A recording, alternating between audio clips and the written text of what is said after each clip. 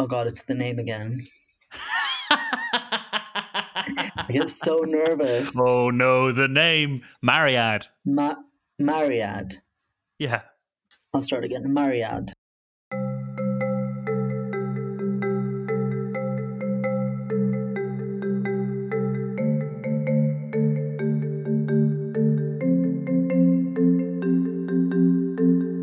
Hi everyone and welcome back to the EuropeLex podcast.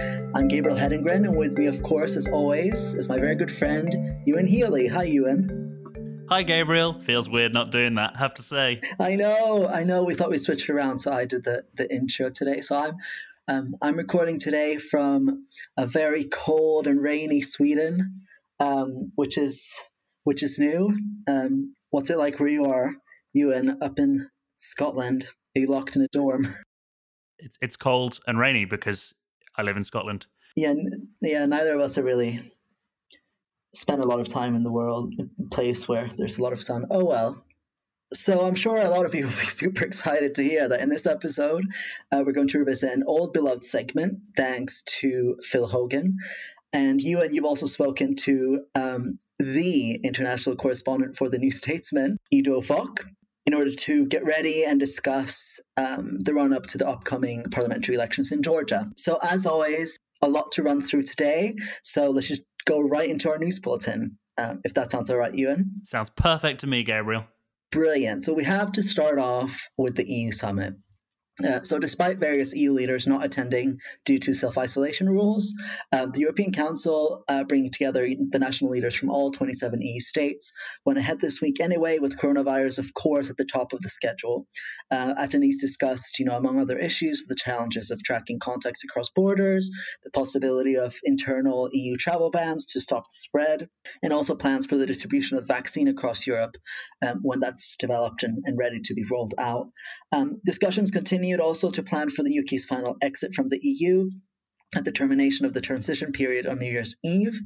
Currently, as I'm sure a lot of you will know, these discussions between the EU and the UK are currently at an impasse, with UK Prime Minister Boris Johnson telling Britons to prepare for an exit without a trade deal. The EU, on the other hand, has called on the UK to work harder to make a deal possible, and discussions, as I said, are ongoing. So on top of all the COVID uncertainty, we still have the Brexit uncertainty very much present and looming. In addition, discussions over EU plans to cut carbon emissions by 55% by 2030 were discussed, with an emphasis on ensuring that there's an EU-wide so-called level playing field for environmental regulation. Other discussion points included EU-Africa relations, what's going on in Belarus at the moment, Turkey, and relations with Russia in the context of the investigations currently going on into the downing of the Malaysian Airlines flight MH17 that some of you might remember, the terrible plane crash back in 2014 over Ukraine. As always, wide range of issues to discuss at an EU summit, but obviously very COVID focused because it's 2020. After looking at those headlines from Brussels, we're going to move on to some electoral news, so truly the core of our platform here at EuropeLex, where national parliament elections have been held in Lithuania on the 12th of October, which concluded with no party receiving more than 26% of the national vote, so a really spread election result. Opposition party centre-right Homeland Union won a plurality for the second election in a row, with their vote share increased on the previous election by around 3%. The party of the incumbent Prime Minister, Saulius Skvernelis, Europe's only Green-affiliated head of government, dropped down 4 percentage points to 18.7%. Pro-government parties in the CEMAS, the centre-left LSDDP, the centre-right KS, and the National Conservative CPT all lost parliamentary representation due to falling below the 4% national threshold, so that could bring in challenges for the incumbent Prime Minister. The election was, on the other hand, a good day for the Liberal Renew Europe group, whose member parties DP and newcomer LP saw huge surges in support, the LP receiving 9% in their first election and DP doubling their vote share on last time. so far, we've only got confirmed all 70 proportionally allocated seats in the election, with all of the single-member districts, except for 3, heading on to runoffs on the 25th of October. So on the 25th of October, which might be when you're listening to this podcast, there'll be 68 elections going on for single-member districts. Head, of course, to our website for deeper analysis and follow our coverage as the second round of the elections go on in this Baltic state. Oh, we love that 68 elections. So now to Cyprus, the island of Cyprus, where on Sunday, Turkish Cypriot leader Mustafa Akinci lost re-election to Conservative candidate Ersin Tatar. This casts doubt on whether negotiations to reunify the divided country as a federation, have any hopes of succeeding. During the second round of the presidential elections in the unrecognized northern Cyprus, Tatar won with 51.7% of the vote. He leads the nationalist conservative party UBP, that's affiliated with the ECR group in the European Parliament, is currently prime minister and has been heavily supported by the Turkish government, with his support drawn from increased participation of voters from areas that are more heavily populated with people from Turkey than by Turkish Cypriot themselves.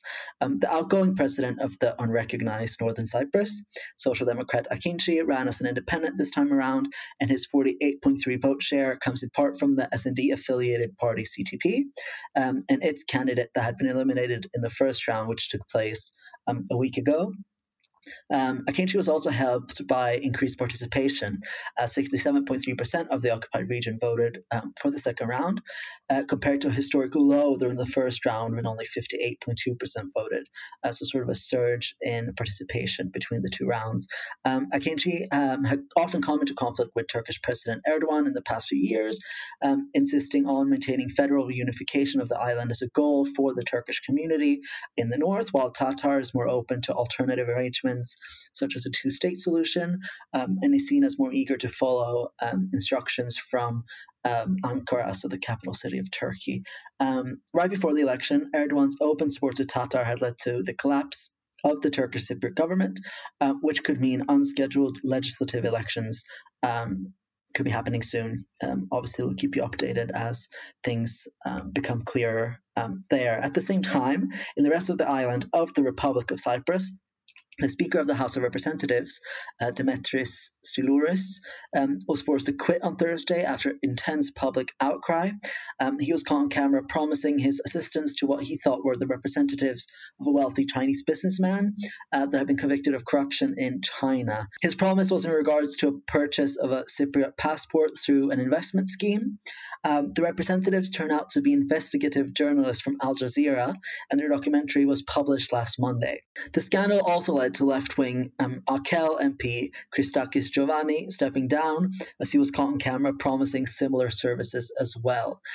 All parties agreed on placing Akel MP Adamos Adamo in the speaker's seat until scheduled legislative elections go ahead in May 2021.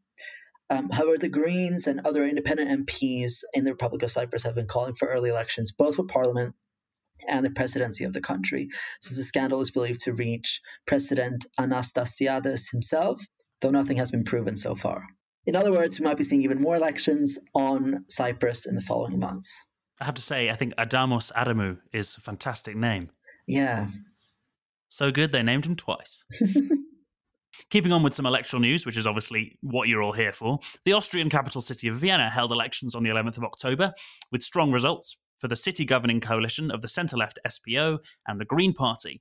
The SPO achieved a plurality in 17 of 18 of the city constituencies, while both parties increased their vote share by 2% and 3% respectively. Meanwhile, the centre-right OVP party of the Prime Minister, Sebastian Kurz, more than doubled their results, gaining 15 seats compared with the previous election. Meanwhile, right-wing FPO saw their vote share collapse dramatically as they lost 26 of their 34 seats in the 100-seat city legislature. FPO are now down to being the joint smallest party in the city's parliament alongside the liberal NEOS party. And this is all despite being the silver medalists in 2016 coming second. The election also saw an impressive 1.8% for the Beer Party of Austria, which is, again, one of those things. I love seeing parties like that. Planning for a new city government coalition has begun at the time of recording, with SBO discussing partnerships with NEOS, Greens and the OVP, with core plans for the government being to defend municipal healthcare and housing subsidy, according to an SBO spokesperson. So now on to Moldova for even more electoral news and events coming up. So we're now less than 2 weeks away from the first round of the presidential election in Moldova, which, as you'll know, is a country situated in between Ukraine and Romania, and one of Europe's poorest countries, an ex-Soviet state. The country's current president, Igor Dodon, will be defending his position as the candidate for the left-wing Party of Socialists, which is also the biggest party in the country's parliament at this moment, and part of its ruling minority coalition. In 2016, Dodon won in the second round with 52.1% against the 47.9% of the liberal pro-EU candidate, Maia Sandu, from the Party of Action and Solidarity.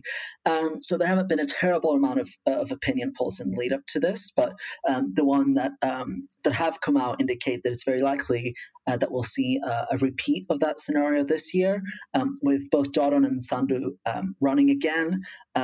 They are well ahead of all their competitors, with the closest ones being about 10 percentage points behind.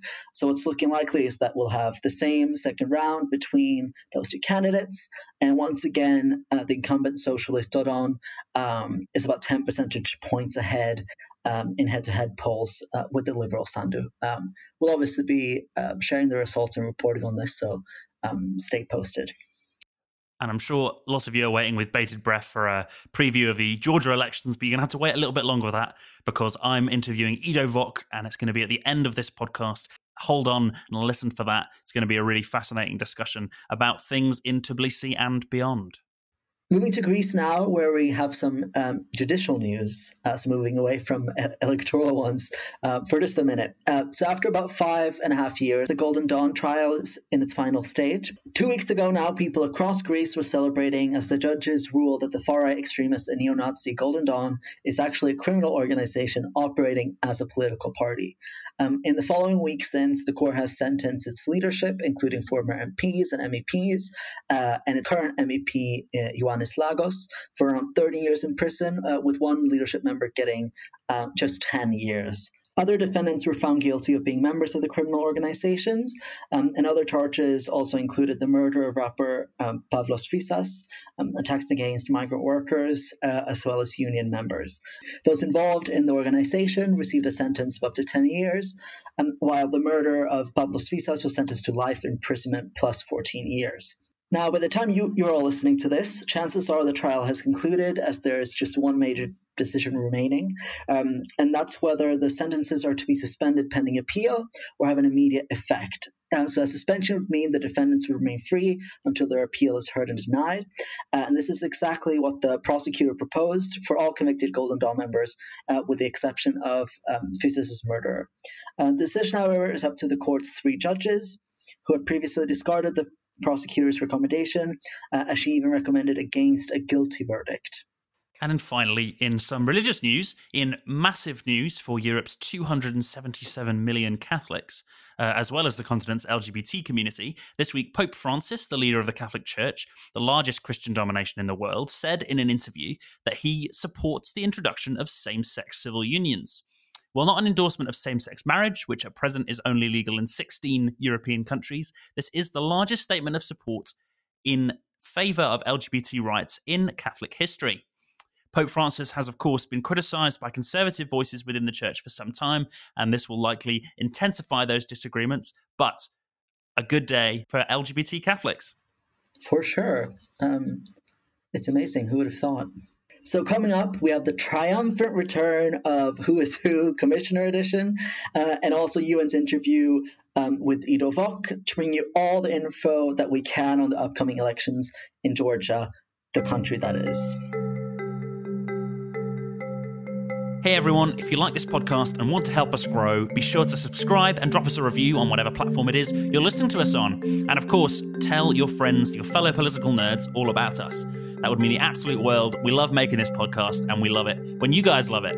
So if you've got an idea for a segment, thoughts on a topic that we should be covering, or even if you just want to say hi to us, drop us an email, podcast@europalex.eu.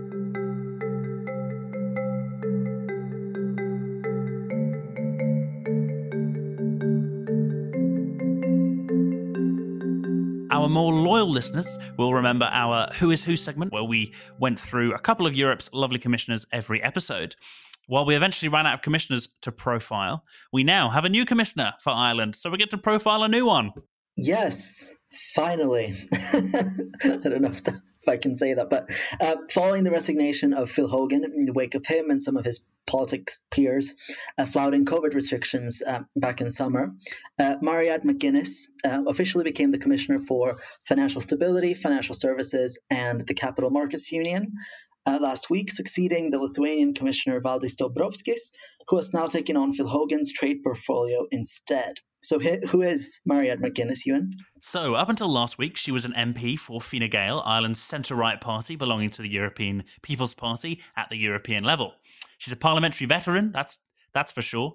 She was first elected to the body back in 2004, so 15 years in the Parliament. And in 2017, she became a first vice president of the European Parliament. So McGuinness is from County Louth in northeastern Ireland, bordering Northern Ireland, and she's an expert in agricultural economics. So she's actually the first woman to get a bachelor's degree in agricultural economy at University College Dublin. She then got a master's in accounting before launching a nearly 2-decade-long media career in her home country. So she worked as a researcher on The Late Late Show, which is one of the bigger evening shows on Ireland. She was a presenter on RT's Ear to the Ground and Celebrity Farm. She was also a journalist with the Irish Farmers Journal and the editor of the Irish Independent's Farming Supplement. You can tell there's a theme there for sure. And fun fact is that she's also married to a sheep farmer. In 2004, she decided to run for the European Parliament, and while it was far from certain initially, she chose to do so for Fine Gael, taking one of its 2 seats from Ireland's East constituency. Since then, she has been on numerous committees, mostly focusing on, unsurprisingly, agricultural issues. So McGuinness has twice tried and failed to launch a career in Irish national politics. So first in the 2007 general election, where she ran as a candidate in her home constituency, but fell short of gaining a seat. And then in 2011, she wished to run as Fine Gael's presidential candidate, but lost to Gay Mitchell that time. And Gay Mitchell eventually came fourth in that election, losing to the still incumbent Michael D. Higgins from the Labour Party. She's also failed, I feel like this is quite a negative briefing on her, but anyway, she's also failed to be nominated to become the president of the European Parliament. When she tried in 2017, she lost to Italian Antonia Tajani. In terms of controversies, that's again still quite negative. McGuinness was behind a report leaked last year proposing to give churches a bigger say on EU-level policymaking, recommending more direct meetings between religious groups and rapporteurs. Many MEPs reacted against this, saying it would violate the separation of religion and state. It was also revealed that one of her closest assistants has direct ties to Agenda Europe, a network campaigning and lobbying against sexual reproductive rights. So there's clearly a lot of controversy there, but she's just been appointed as one of the most influential politicians in Europe, and so hopefully she'll be hoping to make up for her missing opportunities in national politics, I'm sure. I think it makes up for it definitely being an EU commissioner. I think probably. I know we're Europe elects, so we're a bit biased towards the EU powers, but I'd say that it beats coming fourth in an Irish presidential election. Losing to the loser, right? Yeah. Well, I think it's a good story.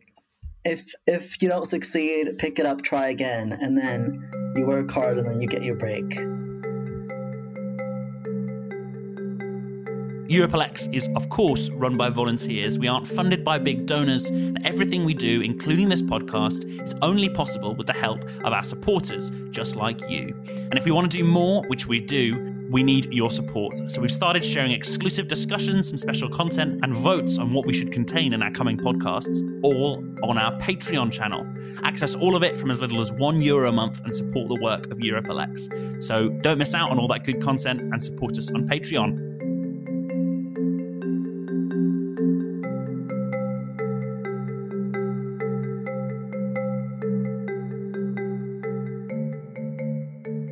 In what is a difficult time to Google an election in a nation which shares a name with a US swing state, we have arrived to save you and Google's news algorithm from endless confusion by discussing the national parliamentary election in Georgia, the former Soviet nation, to the south of the Caucasus Mountains. To help us pass the confusion is Ido Vok, international correspondent for the political magazine The New Statesman and former member of editorial staff at OC Media, a Tbilisi-based publication. Ido, thanks for coming on the podcast. Thanks very much for inviting me. It's a pleasure to be here. Yeah, great to have you. Let's start with some of the basics of Georgian politics for the less keen followers out there who are just understanding Georgian politics, perhaps for the first time. So they may not know that Georgian Dream, which is a sort of broad spectrum party, which is affiliated with the Party of European Socialists, won a landslide victory in 2016, taking 115 of 150 seats in the parliament. Since then, could you just help us understand what are the sort of events, the earthquakes that Georgian Dream have tried to ride out and come into this election with that in their back pocket? Yeah, so Georgian Dream is a party founded by the oligarch Bidzina Ivanishvili, who was briefly prime minister when Georgian Dream first won parliamentary election in 2012. And since then, he's sort of widely been accepted as basically running the country from the sidelines, even though he is neither president nor prime minister, but he's by quite some distance the richest man in the country. I mean, other former Soviet countries have oligarchs, and in Georgia there is an oligarch who is Ivanishvili. And they won a landslide victory in 2012 and again in 2016, and they've repeatedly had to face off accusations of being pro-Russian. So notably, a couple of years ago, there was an incident where I believe the Speaker of the Russian Parliament came to Tbilisi and addressed the Georgian Parliament in Russian, which obviously, given the legacy of the Soviet period in Georgia and also the more recent occupation of two regions which Georgia says is its sovereign territory, Abkhazia and South Ossetia, raised a few eyebrows in Tbilisi and led, well, there's one way of putting it, it led to quite violent protests. And so and that was a quite significant challenge for Georgian Dream. More recently, there has been the coronavirus crisis, which has obviously been slightly different. Georgia, until very recently, weathered the storm much, much better than most other countries in the region, or really anywhere else in the world apart. It was part of these kind of these handful of nations which had very, very low cases. So I lived there until late summer this year, and for the entire time I was there, so the entire period of the coronavirus until August, cases were basically in like single digits. Up until now.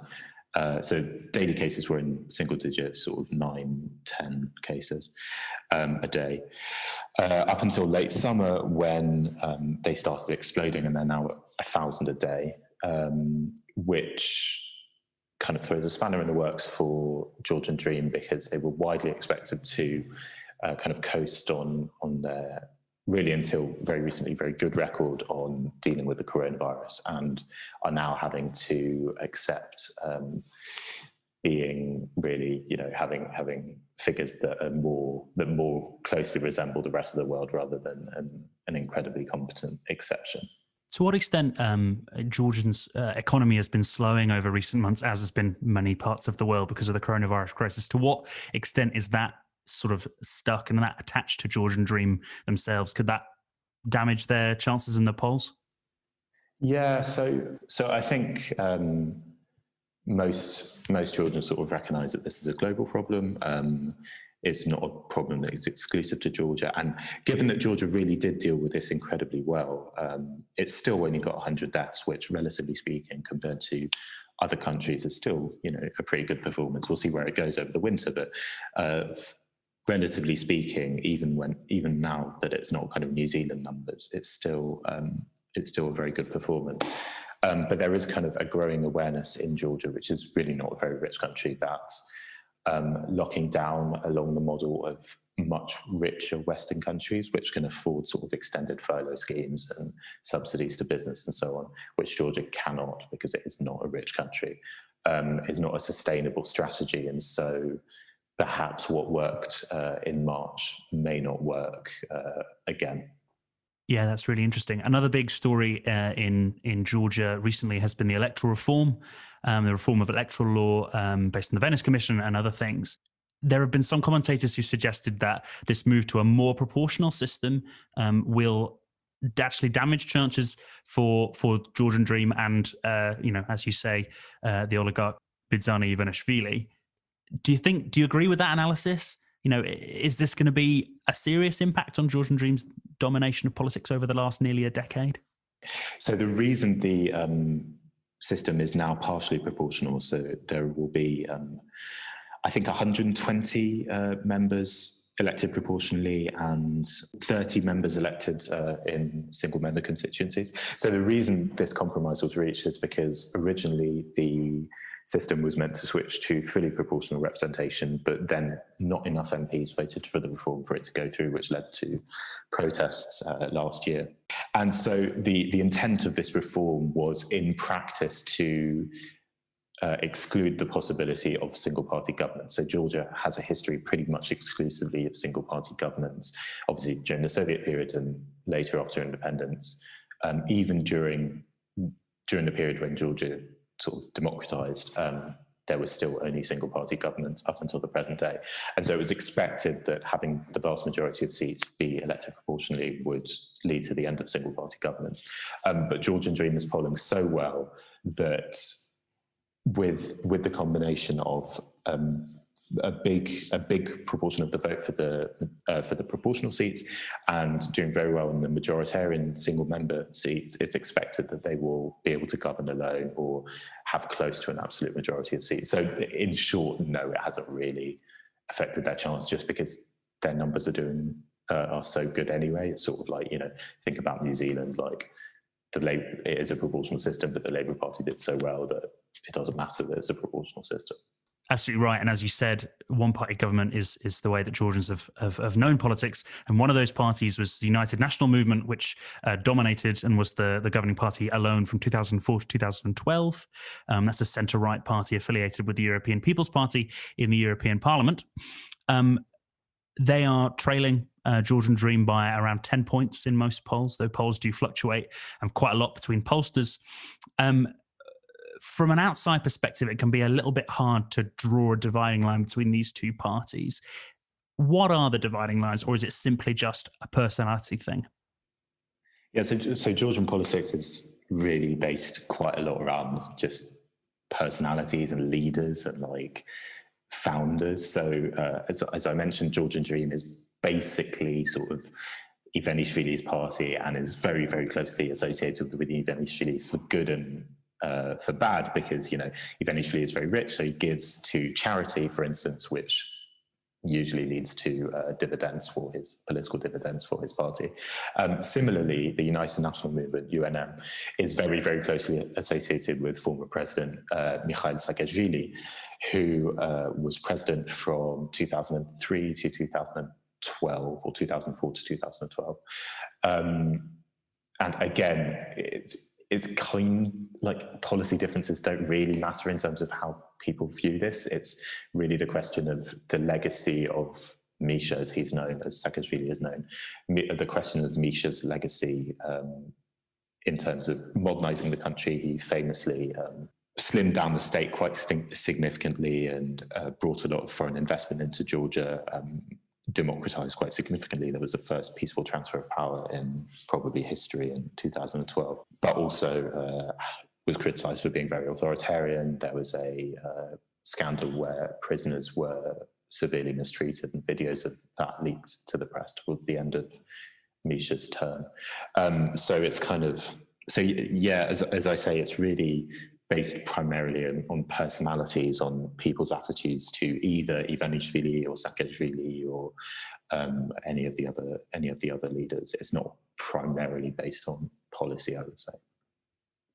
Yeah, and something that's been over the last few years of Georgian politics, in addition to these two men, there's a few splits off from these two main parties, and they're going to be contesting their first election when the election comes up at the end of this month.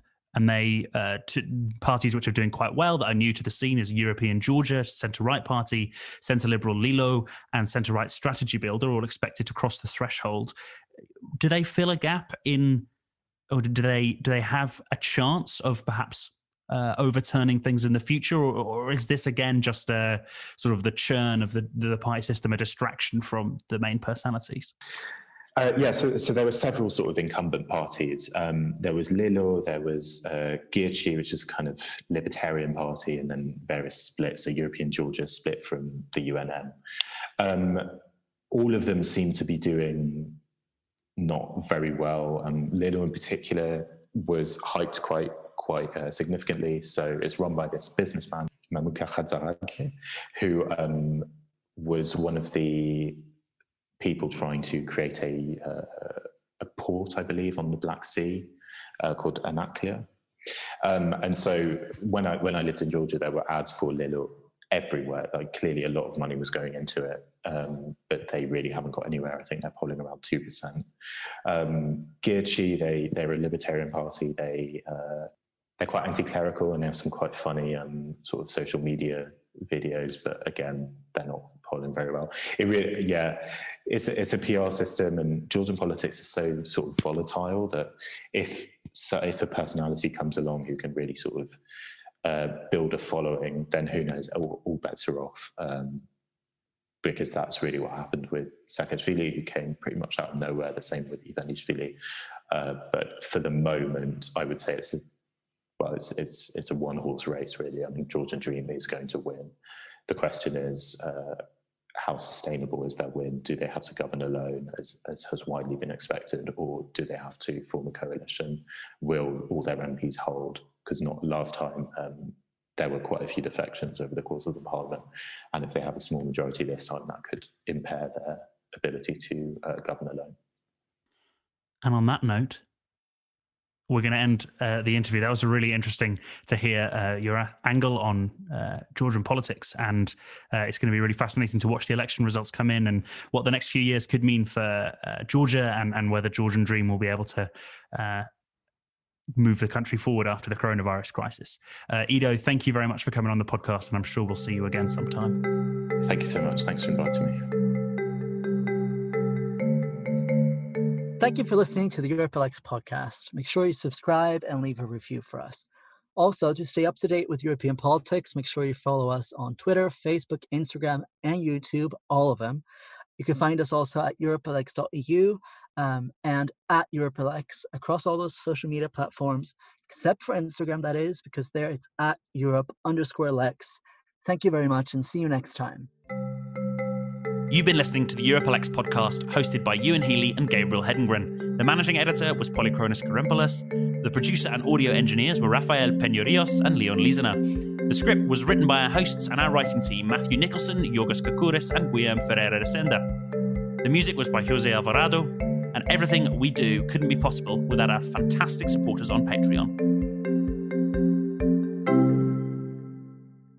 I hope none of this gets in the podcast. It's very this is a podcast of personal encouragement for your life. It's like one of those self-actualization tapes. What each EU commissioner can teach you in your stride. Yeah, take the quiz on our website. Which commissioner are you?